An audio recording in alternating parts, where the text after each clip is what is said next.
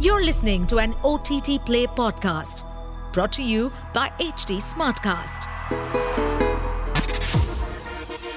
This is OTT Play. OTT Play. Sizzling Samachar of the day.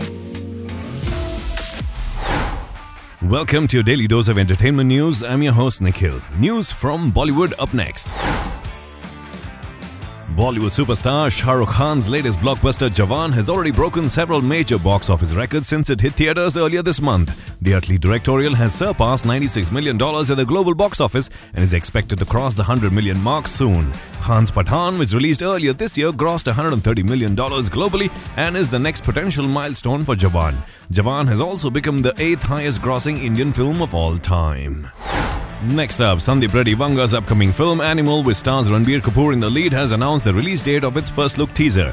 The action thriller launched its first poster and revealed that the first teaser trailer for the film will be released on 28 September, the day of lead star Ranbir Kapoor's birthday. Animal will premiere on December 1st, 2023 in 5 regional languages, but further details regarding the project have been kept under wraps.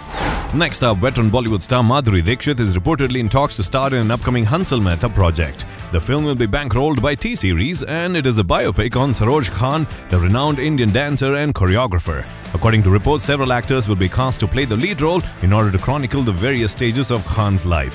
Further details about the project are yet to be announced. Next up, Hollywood news. Filmmaker Rob Savage, who's best known for helming the 2023 horror film Boogeyman, has been roped in for multiple new projects according to reports. Boy Kills World producer Zainab Aziz will team up with Savage and the Nun director Corin Hardy for 3 horror films. Boy Kills World stars Andrew Koji and Bill Skarsgård are also reportedly in talks to star in the upcoming projects. Boy Kills World, directed by Maurice Moore, premiered at the Toronto International Film Festival on 9 September. Next piece of news. HBO has announced that the American sports drama TV series Winning Time: The Rise of the Lakers Dynasty, about the iconic LA Lakers NBA team from the 80s, has been cancelled. Created by Max Bornstein and Jim Hecht, the series received critical acclaim over the course of its 2 seasons.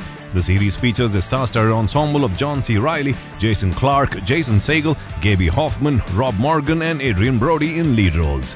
The news was announced immediately after the second season's finale was released. It is based on Jeff Pearlman's book, Showtime, Magic, Kareem, Riley and the Los Angeles Lakers Dynasty of the 1980s, and the series is available to stream on JioCinema in India.